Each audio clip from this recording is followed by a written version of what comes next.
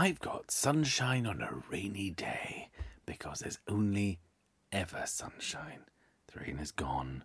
It's not a thing that comes back. We've broken the climate. The world is broken. It's just sunshine now. Not good sunshine. Just a sort of harsh, acrid, beating light that destroys everything before it. Date fight!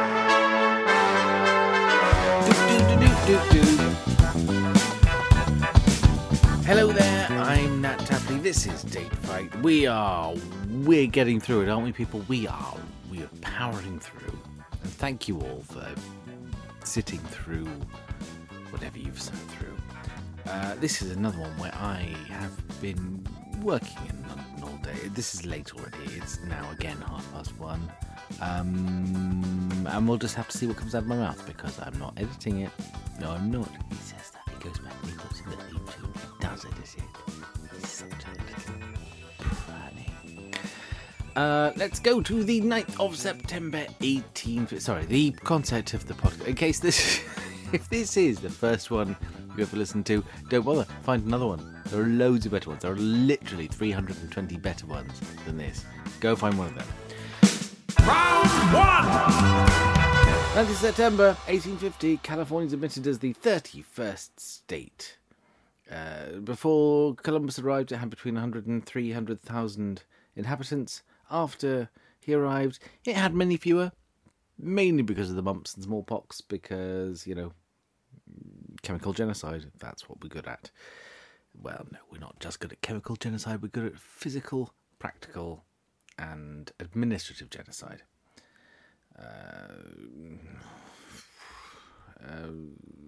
It was originally Spanish, then it was Mexican, then it was part of the United States, which is why all the places there are called Los Angeles and San Francisco. And,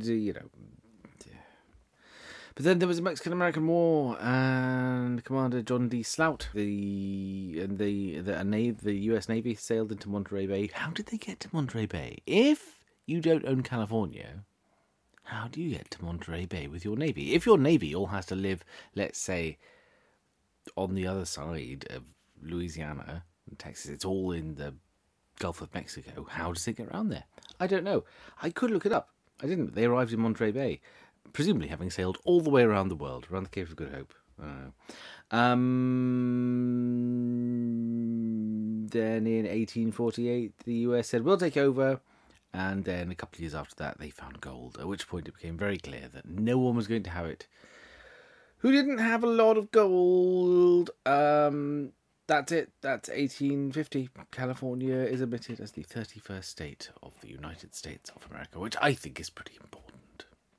Not important enough that I will stay up any longer and argue with you all about it, but oh my goodness, I've only done 3 minutes. I've got to entertain you for slightly longer than that. What have you said? What did you say? Let's go to the listener answers. What did they say today? Let's have a look. I keep listening while I keep raising my pitch and try and work out who said what.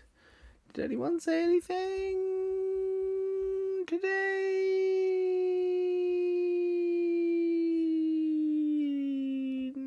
Oh no, Alex Buchanan did. Oh, here he comes with his win. What does he say? What does Alex Buchanan say is the most important thing to have happened today? He said it is the Honda Point disaster, the largest peacetime loss of United States Navy ships. On the evening of September the 8th, 1923, 7 destroyers travelling at 20 knots ran aground at Honda Point, a few miles from the northern side of Santa Barbara Channel off Point Arguello. In the coast on Santa... We're very Californian. It's off the coast of Santa Barbara County, California. 2 other ships grounded were able to manoeuvre free off the rocks, and 23 sailors died. Well, no one died in mine. And actually, we've already had... I think, if you go back to about February, you'll find the greatest peacetime naval loss of life in Britain, which was... I can't remember exactly what or when, but it was loads of ships crashing into each other in Loch Ness.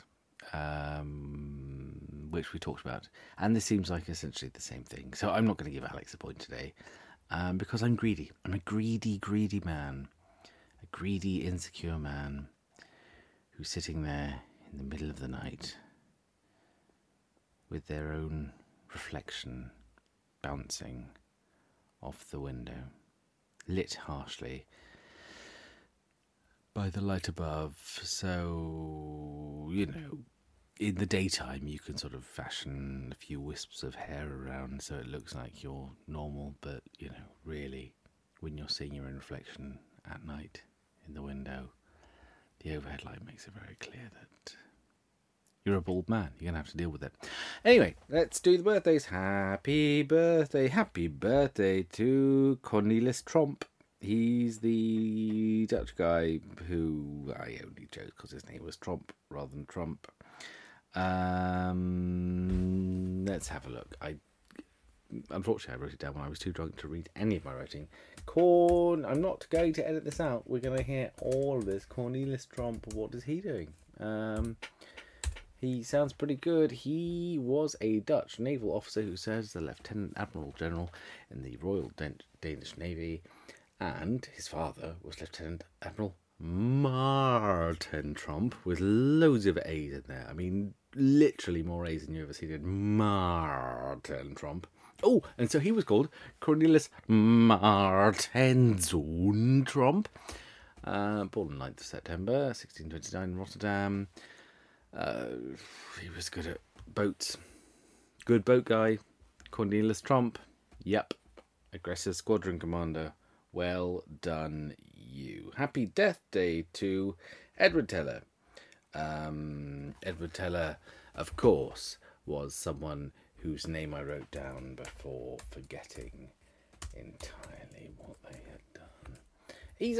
Of course he's a Hungarian theoretical physicist. Who didn't think he was? I am become death, said all of them, because they all blew everything up. Well done. He was the father of the hydrogen bomb, which essentially, if a hydrogen bomb is made of your spoot, then I don't know. I don't know what that says about you. I just know that's the end of the podcast. Well done, everyone. Thank you for staying with it. I'm going to apologise to you because this is not fair on you. I'm not devoting the sort of time I need to give you the sort of fun fact. You just wanted a little fun fact to start your day. Something to give you a little bit of a boost, and maybe there'd be some smutty laughter and you could go off into your day knowing more than you did before. And now I'm not providing that. And I'm sorry about that. But soon, towards the end of this week, things will be easier and I can start reading more books, doing more things, and hopefully justifying the faith and indeed the money that you give us. Oh, but someone said to me before today on the Twitter, I don't want to give to your Patreon because I don't want to give every month. I just want to give you some money now. But I don't want to do it again next month because you might be terrible next month. You may have committed a genocide by next month, which is entirely fair. So we've got a coffee thing now. So I'll put that up somewhere. You can give us buy us a coffee. Or, become a Patreon and really help us face the future by staring into the abyss every day. Happy September, everyone. You're lovely. I'm a failure. Goodbye.